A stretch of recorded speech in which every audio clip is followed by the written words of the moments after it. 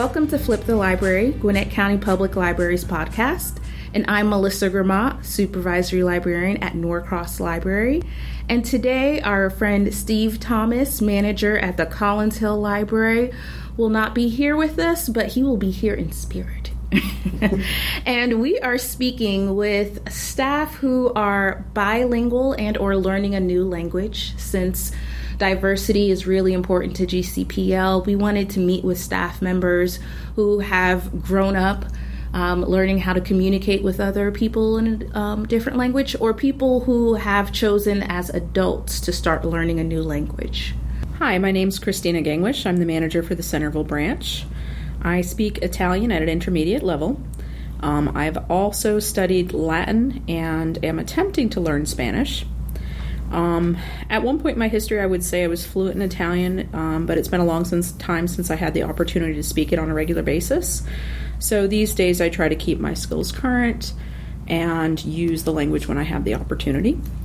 Hello, hi, my name is Alicia Alvarez. I am a library associate at the Centerville branch.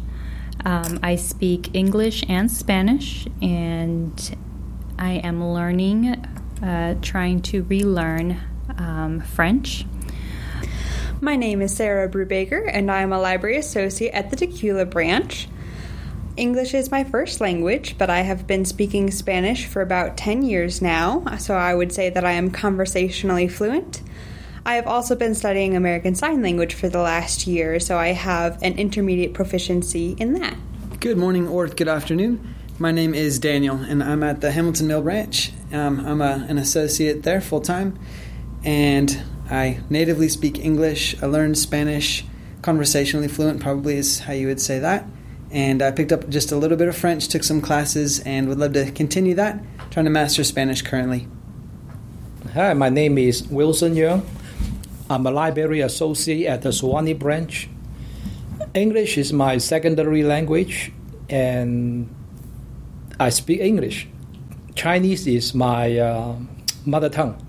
But when we talk about Chinese, is it Mandarin or Cantonese? Of course, Cantonese is my 100% proficiency, and Mandarin, 95%. Hello, everybody. My name is Karen Harris, and I'm the manager at the Peachtree Corners Branch Library. And English, of course, is my primary language, but I do speak some Spanish. Some days really well. Some days it's the button's just not to be pushed. I did a lot of Spanish speaking when I was at the Norcross branch, but that's been years ago. Now I'm at Peachtree Corners. I don't have that customer base. But I've always found languages fascinating, and along with keeping my Spanish up, I'm also interested, and I'm studying Russian on Mango Languages, just because I dream in Russian sometimes. Go figure. Okay, and it's Melissa again, and since I forgot to state what languages I speak, I'll do that right now. I grew up speaking Haitian Creole. I'm conversational at French, and I have been attempting to learn Korean for 3 years. So, since I shared all of that, can you guys share with me the opportunities you've had to use your language skills at work? Over the more than 15 years at GCPL, I do and I did have customers, they speak Mandarin and Cantonese, especially now at Suwannee, because at Suwannee, the population of Chinese is growing. And now our programs like Storytime, we will see a lot more Chinese participants. I use both Spanish and American Sign Language on a regular basis, Spanish certainly more so than ASL.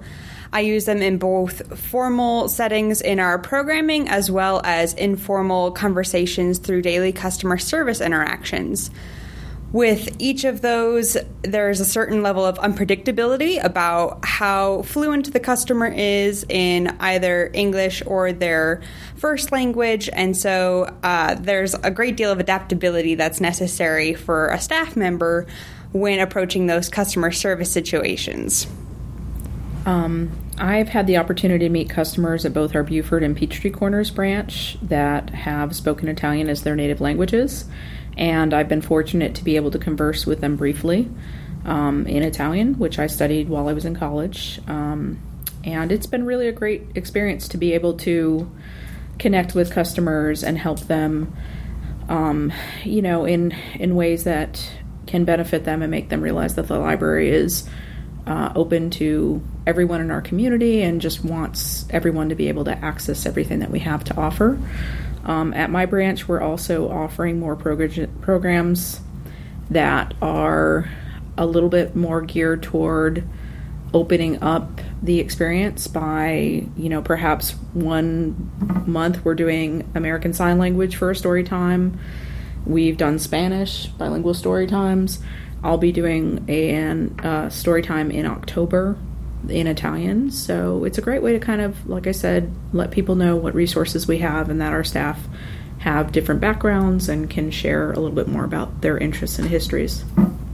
I had more opportunities when I was the manager at Lilburn and before that at Norcross to use my Spanish. And of course it was better then than it is now because I'm not using it as much. But it is nice to be able to meet the customer where they are. And frequently customers are happy that you tried to speak to them in their native tongue. 9 times out of 10 they're going to want to speak in English because they're trying to learn English. But it's a nice way to make them feel acknowledged for their that they're new to the country or they're new to English.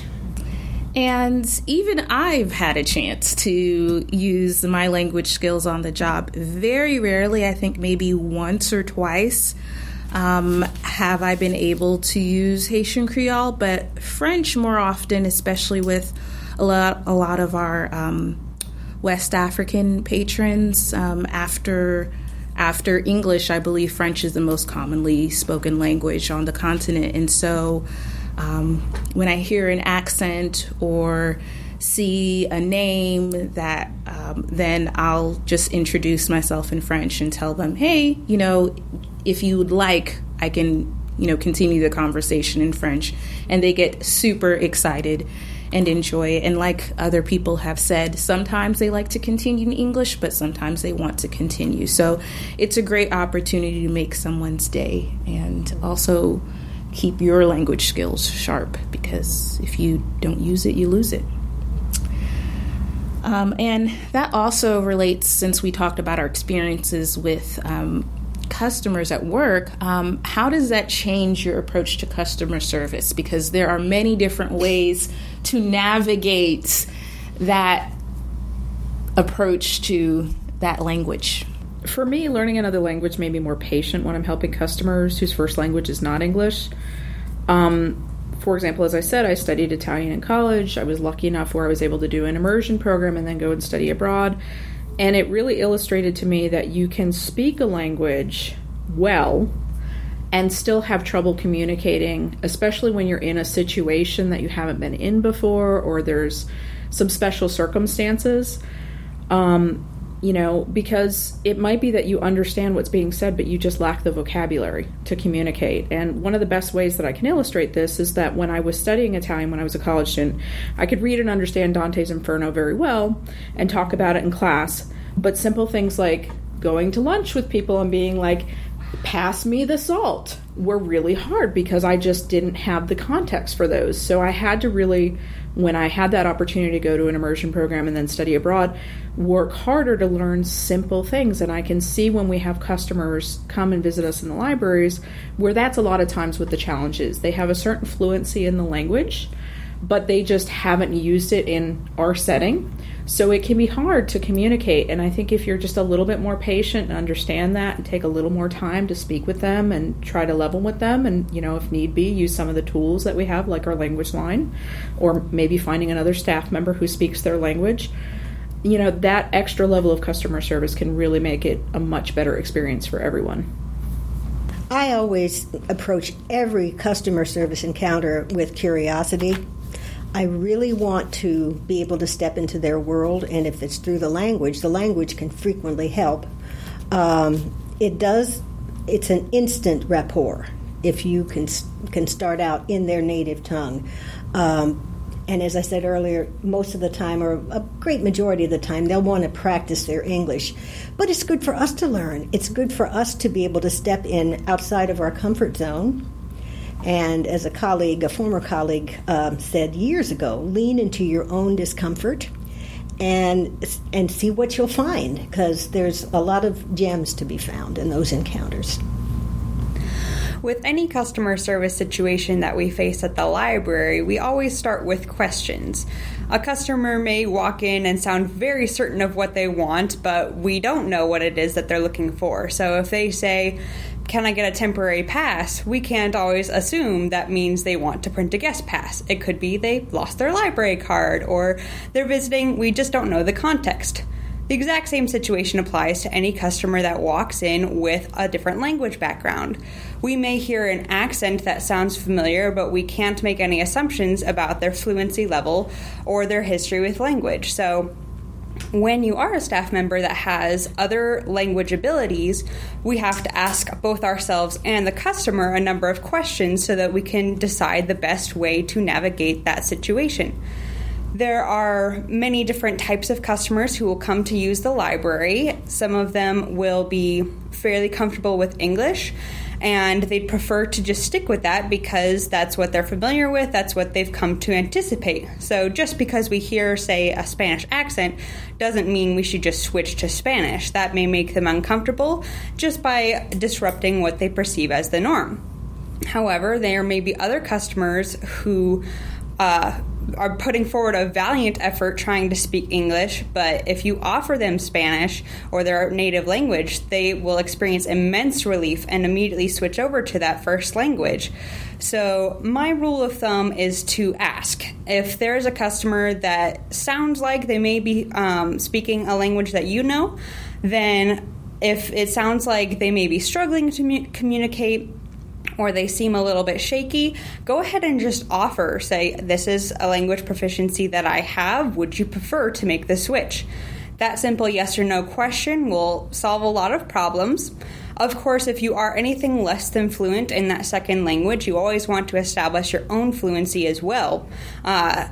With Spanish, I tend to just present myself as speaking Spanish fluently, certainly enough to get through the conversation, although being a white woman, it's usually pretty clear that it is my second language, and so I do sometimes have to ask customers to slow down or repeat themselves. When it comes to my third language, ASL, I do need to clarify that I'm not fluent, which, again, is usually pretty clear within the first few moments of conversation, but as long as the customer knows what level of fluency I'm operating from, they can then adjust their own conversation so that we can communicate.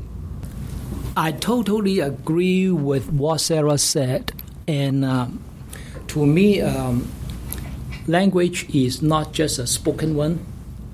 For example, like you may sometimes that you are helping a customer that you don't have any common spoken language. And I always prepared some, like, okay, for example, if we say we are using the language line, what about technology breaks down? Like no phone, nothing. And if you're depending on the staff who speak that language, what about if you don't have the staff speak that that language? And that means you always prepare for you can help this customer no matter what language he or she speaks. So to me, I would always like to do one thing. It is like, first, it is the friendly approach. Friendly approach is usually it works because you understand their frustration and understand their fear because they don't know what like this. And once when you understand their frustration and fear, you can do it like really in a very friendly gesture or approach, whatever. Why we do this? Because sometimes when we talk about one transaction, what is one transaction? One transaction doesn't mean you have to complete or establish something right at the time when the customer is in front of you. Sometimes it may be even you cannot communicate with the customer thoroughly, that customer may still take some material home, and then they may spend some time at home or with their friends or whoever, understand it, and then they figure out something. And then they will come back to the library. So I believe your friendly gesture, your friendly approach is to make your customer willing come back to you. And I'm going to provide some of my handy-dandy customer service advice too, and how my approach changes when I'm working with someone who I believe has a primary language that's other than English. I tend to talk with my hands and use props. So when we talk about library card, I actually pull out the library card. I use that welcome sheet. I have them type in their PIN. Most people who have issues speaking English actually feel much more confident writing English. So sometimes when there's an issue, I've even, put out a piece of paper and it's like, hey, can you write this down? And they'll write it down for me. So I found many different ways. And of course, like Wilson said, that friendly attitude of actually just being really open and patient with someone and just showing that it's okay, we're going to figure it out together, usually makes that customer service interaction go smoothly.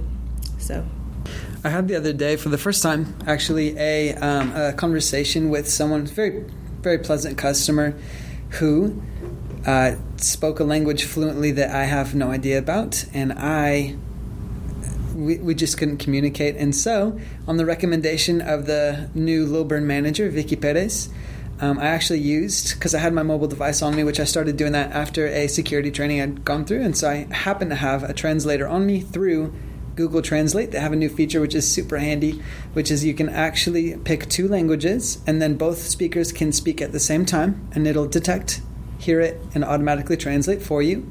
And so we were able to very actually smoothly interact, but it was as Wilson said, it was the body language that made the conversation actually fairly smooth and very pleasant for both of us, and there was no nervousness. And then, of course, that creates a great environment where someone can then come back and feel safe and feel like they can have maybe a regular spot with of course, a local government employee who is empathetic and understanding. And so there is a lot said, I think, just by smile, and patience translates through pretty much every language. But I think that just being able to wrestle through to the end and not get in a mode of this is frustrating or this is a problem to be solved, when actually it's more like just putting ourselves in that spot, because I think when you start to learn another language as well, you certainly say, wow, this could be really hard to come to the end of my abilities. And I would want someone to have some graciousness for me. And so to give that to people is a very memorable gift, I think, to give. And hopefully it creates a lot of loyalty, because we want to, of course, make it a safe place for everyone. And then as their language develops, hopefully we get to build those customer service relationships. So you guys have given us some great advice about customer service interactions and what you do at work. But what kind of advice would you give to fellow staff members who are learning another language? So for me, I would tell them to try to practice their language skills as much as possible and not to be afraid about making mistakes. For example, I try to listen to podcasts and I try to read Italian or speak it when I can. In the past, when I was studying abroad, I made intentional choices about where I was going to live when I had that option. So there was one time I was in Italy for an internship. Again, I was very fortunate. But instead of living with other English speakers, I intentionally found a roommate who spoke Italian, and then her other language was Bulgarian, so we could only converse in Italian. So that was really an opportunity for me to kind of increase my language skills. It was a great way to be able to kind of immerse myself more in that culture. I would also say that if someone does correct you, listen to what they're telling you and try to remember what you learned. I have at least one story, about a time that I learned that I was mispronouncing a word and saying something vastly different than I intended. And while it was embarrassing at the time, it's those kind of experiences that stick with you and help you improve. Years ago, when I embarked on getting diversity started at GCPL, this wonderful system sent me to Spanish classes. And one of the professors that I had talked about seeing your brain as having a lot of roads on it. Your primary language is 285. You use it rote. I mean, you don't even think about speaking in English. It's just how you travel with language. And when you're learning a new language, you're carving out a path. So I picture like not even a dirt road, just like something you're walking through some grass. And as you keep walking, you start defining a path. And what you want to get to is a cobblestone path, because you won't maybe ever be like a native, but you can be sure-footed enough that you can interact with customers. And so you strive for the streets, because if you don't keep it up, the grass will grow back and you'll have to start all over again. And that image has helped me a lot as well. Now you're getting stones on there. You better turn on the telenovelas so you can just, remember. But it's an adventure. I think it's fun. I think it is nothing to be afraid of. It's about curiosity and keeping your brain limber and keeping your connections with your customers really good. I found that with languages, it's really useful to just know kind of memorization tricks. So we have a couple great resources in the system that I checked out. One is a 13-disc audiobook called Super Memory. It's like 6 authors. And then there's a hyperpolyglot named Benny Lewis, and he suggests, which is so brilliant, firstly, that you confront the lies about language learning, which there's a lot of really tempting things to believe about language learning that aren't quite true. For instance, that you can't learn a language when you get older, and so if you are, a septuagenarian, it's tempting to believe, well, I can't do that. That's actually very not true. You may be a little more adept in your younger years, but there have actually been plenty of language learners who have mastered multiple languages past the age of 50, and so that's encouraging, and that should be encouraging. And as well, language learning is incredible for the brain, as Karen had said. In this audiobook, Super Memory, it talks about how that actually is a skill that if you start practicing it, it does delay early onset Alzheimer's, and as well it's great for dementia and Alzheimer's. And so those are powerful ways to gear up your brain. And then another just great, I think, cornerstone trick to just know about memorization as a principle is that we don't memorize words, we actually memorize in pictures. And so that means that when you're memorizing, if you can convert what you're trying to memorize, how it sounds, into a picture, and especially the more ridiculous or the more memorable or irregular the picture, that actually gets solidified much, much, much faster than trying to just say something over and over, which it's proven has little to no effect, actually just rote memorization, as we call it, which is it's kind of taught that way. But there's words that Benny Lewis uses in both Mandarin and in French that he said at one time, he gave a word picture, and I still remember it. And so I think that that's part of it definitely is diligence, but you can actually supersede even the hard work by doing smart work. I can certainly speak to learning languages after the quote-unquote prime time, which is actually when you're about 2 years old. So most of us are probably past that. I learned Spanish in middle and high school, and in those situations, you are in a very structured environment. You go to class probably about 3 times a week, hour sessions at a time, for about 8 months a year. And that part of my Spanish learning was, I'd say, about 5 years of that structured environment. And then after that, it became up to me. And when it was up to me, it was a lot harder to continue to improve. When I decided to start studying American Sign Language, I did not have a structured class environment, and I realized that I needed to manufacture that for myself. So I set aside specific times in my day, at least half an hour if I could. Ideally, I would study for an hour at a time, and I would try to do that 3 to 5 times a week, because especially when you're just starting, you really need to roll up that momentum, and you need to create that discipline so that you can make a classroom environment for yourself.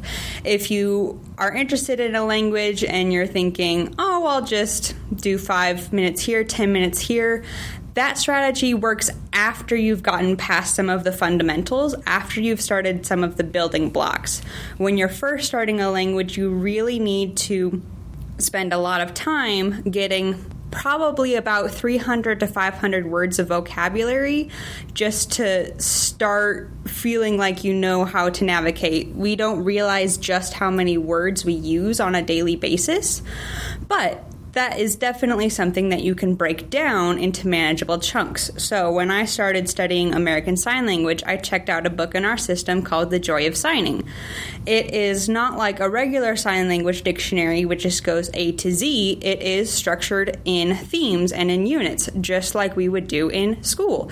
So if you think about junior hires that are trying to learn Spanish, you have a classroom week that's dedicated to food. You have a classroom week dedicated to going to the store. You have those different themes that help you structure your learning. It can be overwhelming when you realize, oh, I studied 30 words on food, but I have no idea how to talk about the internet. That's okay. You have to learn in themes, you have to learn in chunks, and that's why it is helpful to study more at the get-go so that you can start building that vocabulary and not feel quite so disappointed at how far you have yet to go. And that is the main takeaway, is that, of course, language learning does take time. So if you condense that time to start with and you're doing, say, 3 hours a week, then after you've built up some of that foundation, you can ease back a little bit later, but you have something to work with now. So for sure, my recommendation when starting to learn a language is building vocabulary, and if possible, grouping that vocabulary into themes and focusing on one theme or one group of vocabulary at a time. Once you've mastered, I'd say, 10 to 20 different groups of vocabulary, 10 to 20 different themes, then you have enough to work with where you can start trying to build sentences, start trying to have conversations. But it does take a little bit of time just to get the sand in the box, is one metaphor. If you want to be able to communicate, you need the words to be able to use. You can't build sand castles if you don't have sand. So you need to get those words in your sandbox before you can start building sentences and communicating in conversation. When learning a new language, you do have to build vocabulary, and it's difficult when you're not surrounded by it. So you do have to practice. I've had people come in needing help, basically, and I need to expand my vocabulary in this area. They pinpoint, because this is their job. They have a job, and then they need to pinpoint vocabulary, like, say, in a grocery store. That's where I work. I need to know how to say this. I need to know what to do, and I just, I need help with that. So vocabulary is very important, and then you start building from there, for sure. We have heard a lot of good ideas how to learn a new language, but what I'm thinking is, in addition to all these good ideas, it is really, really important to have a plan, because learning a language, it looks like a little bit this, a little bit that, and then how often do you do it? Of course, we are talking about practice, use it, apply it. When you get a chance, you ask people or get a chance to talk with people or whatever, okay? But it doesn't matter. Whatever way you feel comfortable, you go by it. And then you make a plan. What is a plan? A plan is, okay, if I'm practicing my listening skill, how often do you practice it? When I'm free or when I have time? So this is not what we say have a plan. A plan is, okay, every week I have to spend 30 minutes. It doesn't matter Saturday or Friday or what. Every week I spend 30 minutes on practice my listening. Like Sarah said, building vocabulary, then how do you build your vocabulary? Then I would make like, for example, 20 minutes a week or what to do vocabulary. So this is what I call a plan that make you do it often and regularly. So and also there's a way like some time ago at one point I did it for myself. It works so well. It is. What about if you don't have technology to help you? What about if you don't have people to help you? What about if you don't have this and that? It is very simple that you can always do it. It is reading a book of that language. I mean, of course, you have to have some knowledge and grammar background about the language. You can understand that language. But the point is, after understanding that language, who is going to help you to practice your speaking? Who is going to help you to practice your writing? Okay, if nobody, I'm reading a book of that language, because books are written by other people. When you don't have a live person helping you, the book is like somebody, they put their words on a book and then you read their writing and that looks like somebody is talking to you. You have always, with correct grammar, correct phrases, correct words, everything is so good and so correct. So if you keep learning this in your mind is full of this type of thing around you, and then you believe it or not. At one time, you may feel your improvement is slow, but after a period, like, I don't know, everybody is different, maybe 6 months, maybe a year or 3 months, you will feel the breakthrough. So we've talked about language learning and customer service, but how do you think GCPL can better serve our ESL communities? So I was at a meeting recently where we were talking about cultural fluency, and despite the fact that we're doing a really good job of hiring more staff who speak a variety of languages and have different backgrounds, and the fact that we have a number of tools for staff and customers to use to communicate, there's a lot more that we can do to look at our facilities and look at our programs, look at all of the ways that we are helping and serving those customers that we interact with on a daily basis, and evaluate really, is the library welcoming for this person? Are we understanding their cultural norms and being respectful when we approach them and communicate with them? Are we providing them with the things that they want, and in more ways than just throwing out a program that's on a topic that we think that they might be interested in, but really evaluating and talking to them about what are the challenges that you are facing. How can we help you learn the vocabulary that you need to perform really well in your life and your job and your other interests and activities in your life? So I think that we, are making great strides just by being aware of these things. But I expect that as time goes on, we're going to continue to refine and get better and better. And we have a wonderful gift in that we have such a diverse community. So we have so much to not only teach the community, but to learn from them. Thank you. Thank you so much for saying that, Christina, because that is so important. We have a lot of wealth, a wealth of materials and services.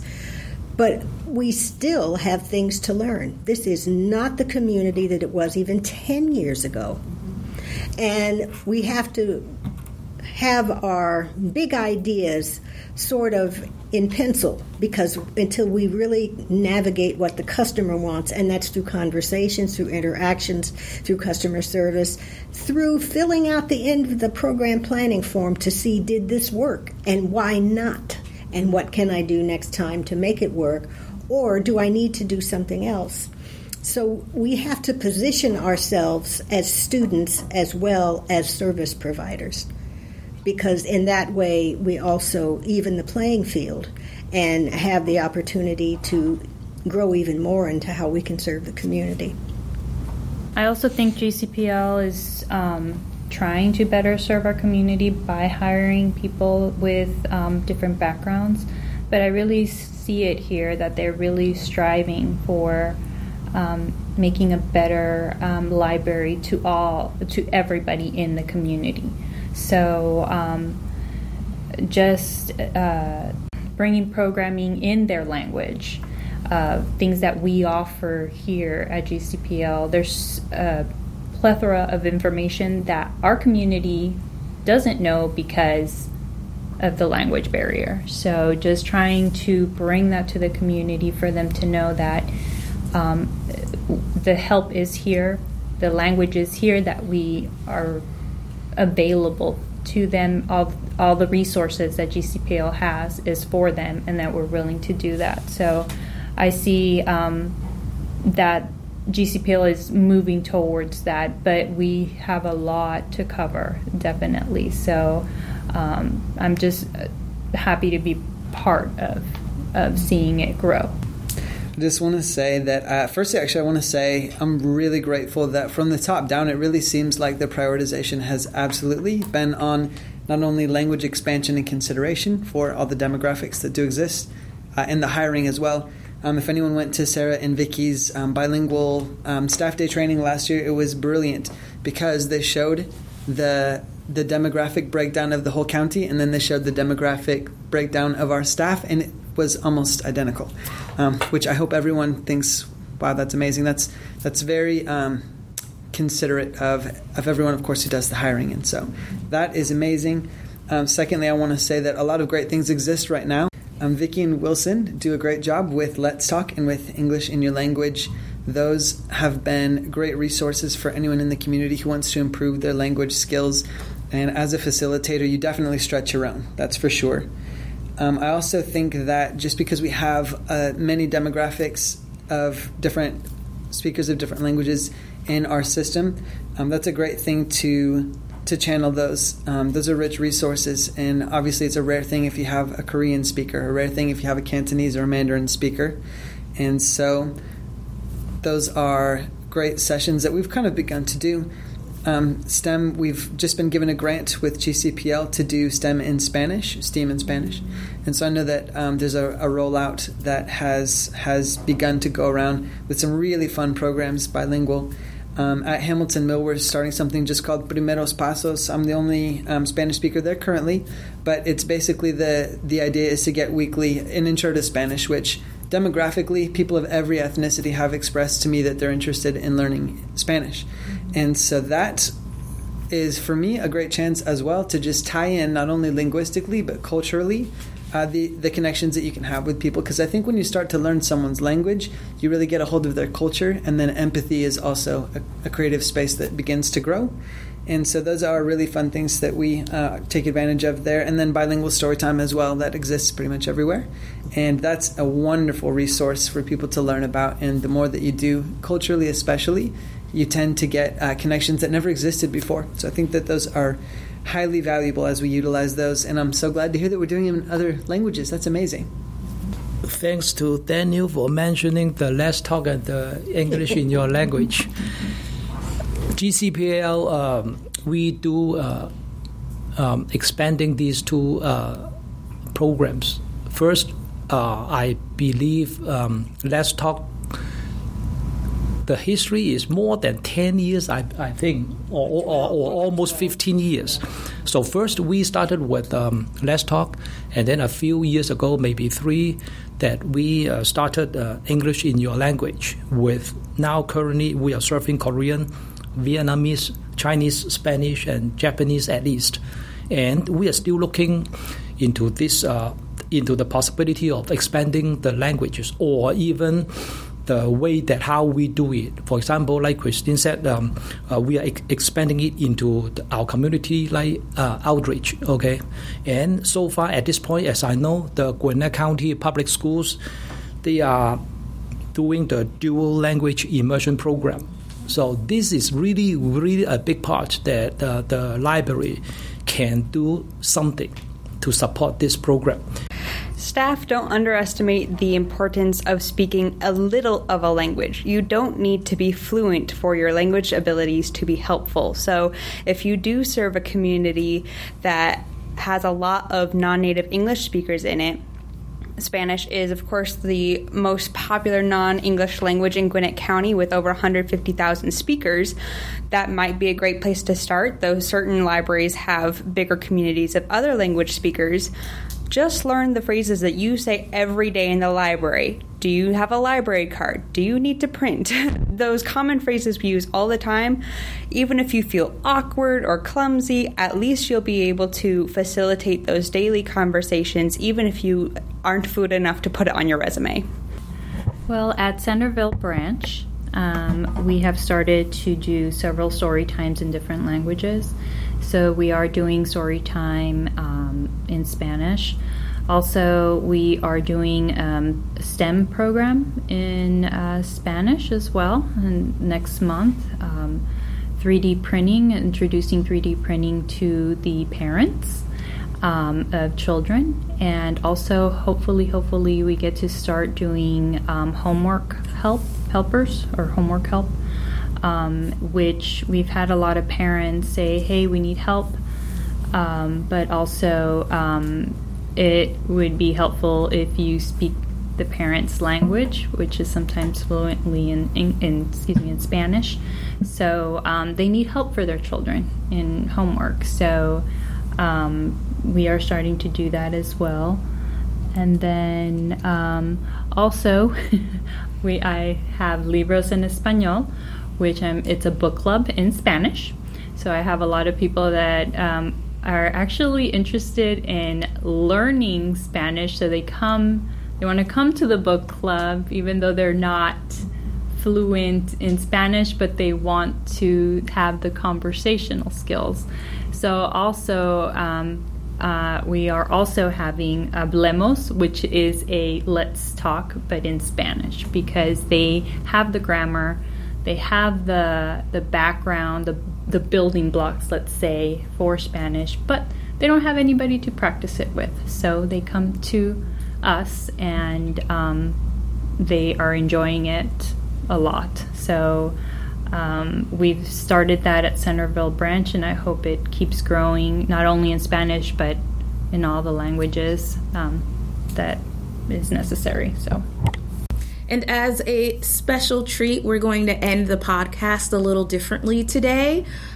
Some of our lovely staff members have volunteered to say goodbye in the language of their choosing.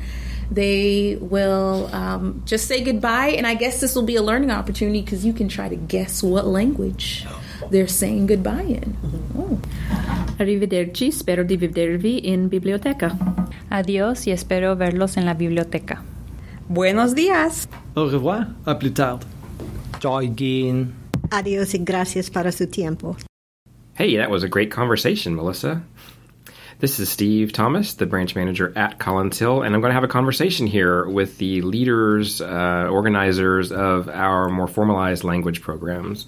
Could you guys introduce yourselves, please?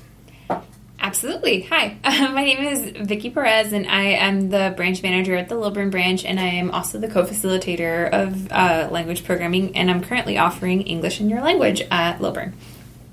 Hello, I'm Wilson Young at Suwannee Library, and my position is Library Associate. I'm the coordinator of the language program. And also I facilitate the Chinese group English in Your Language at Suwannee. Can you guys tell us, the listeners, what is Let's Talk first? What is the program and kind of what's the thinking behind it? Well, Let's Talk is an opportunity for our more advanced language learners to practice their English and maybe be exposed to new vocabulary, speak to people from different walks of life, hear different accents, and also to kind of work on accent reduction and on pronunciation that maybe they may not have gotten to in the throughout the duration of their language learning journey. So that's pretty much what we do with Let's Talk. Okay, and it's fairly informal. Is that correct? It's That not is- like a formalized. This is not a formalized classroom environment. Absolutely. It's usually more of a roundtable discussion where everyone kind of sits around a table and we talk about a specific topic. Like, let's say, for example, we talk about like current events. If something big has happened in the world, like, with the 50th anniversary of the Apollo, that was a very popular Let's Talk discussion. And it is very informal. Usually sometimes we don't even get past the icebreaker because people want to talk so much about their own personal life. But I mean, that's what we're trying to do anyway. We're trying to get people talking. So yeah, that would be a success in our book. I would say Let's Talk is an option for our customers. Say like our customers, they go to ESL classes, taking formal school classes, but sometimes because of the schedule, sometimes because of whatever their lifestyle, they may not be able to attend school. And also even for those who can go to school, but they want more. Because in school, sometimes even they learn, but they don't talk too much. But in our program, the library is definitely a place that they can do more talking casually, feel free, and they have more flexibility to do it. And without judgment, which is also very important. Right, and like I said, it's informal, it's conversational, so it's not intended to be, you're not learning formal English where you need to know how to diagram a sentence or anything like that. You're trying to learn just how to talk to people. And I think it's interesting, too, that it's not so much like the English language, which we'll talk about in a second, is people who speak Spanish come to this, people who speak Chinese come to this. Let's Talk is whatever you speak, come here. You're going to speak English here, but you can speak Russian, you can speak Chinese, you can speak Spanish, you can speak Ukrainian, whatever. Come here and speak English, and we can all learn together. Yeah. So we get lots of people from all walks of life, and it's very cool to see people who represent all these different cultures come together speaking English and learning from one another. And so what about the English in your language? How is that different from Let's Talk? All right, so Steve brought a very good point because Let's Talk, the customers, they come from different walks of life, from different countries. So in the program, the only thing is they speak English. If you don't understand, you don't understand. So that is why we know that some customers, they may be a beginner in learning English, but they really want to participate in this type of program. So it is about, in 2017, we came up with this idea that for those customers like maybe Spanish speaking, Chinese, Korean, Vietnamese, they are the beginners, but they find it a little bit challenging in attending the Let's Talk program. So we created, first we called it English Learn and Talk. Mm-hmm. And about last year, we changed the name to English in Your Language. That means, for example, for some Chinese, they join the Chinese group. The Vietnamese, they join the Vietnamese group. So when I say the group, it is the GCPL staff. They speak their language. Then in that case, technically the program is still in English because the goal is to practice English. But the good point is sometimes they may not understand how to express or even don't understand what some English mean. Then the staff can help them speak their language that easily get them into understanding what it is and then back to English. So still the main point is English, not the particular language they speak. Yeah, the staff that speak their language are there to answer the how do you say da-da-da, como se dice da-da-da, and it's really great because it offers the customer an opportunity to have a learning experience where otherwise they would just have to go to a phone and or go to a dictionary and look up the word and maybe get the answer, maybe not find the answer, but this is giving them kind of a shortcut to that. And how many branches are offering Let's Talk, and how many branches are offering English in your language at this point? I will say for language, for Let's Talk is approximately average at least 10. Sometimes maybe 11, 12, maybe 9 is about this, or even 13 like this. And English in your language is approximately between, I will say, 5 to 7 like this. And what languages are we offering at this point? We have Vietnamese, Korean, Spanish, Chinese, And Japanese. Mm-hmm. And one time we had Russian. So every session, it depends on the needs. We've also had French. Yeah. Yeah. So it depends on the need and then just the staff available to offer that, obviously. Absolutely, yes. It depends, and so that's why our program offerings vary from session to session, because it really depends on which branches have staff available to offer this to the public. And that's why we have different languages that we offer. That the languages vary because depending on which staff people can facilitate the program is the languages that we can offer. So as now staff understand what the programs are, if they didn't before, what can staff do to help make these programs successful, like other than maybe leading them, but what can they do to help make this successful? I would say staff help when we have flyers, give the flyers to customer, because sometimes the customer in front of you, that customer may not need it, but the customer may have relatives, family, neighbors, whoever may need it. So spread the word and tell them the program that we have. And also sometimes maybe taking flyers to your church, to your community, wherever you think is good or appropriate or have the potential. Thank you so much for listening to Flip the Library.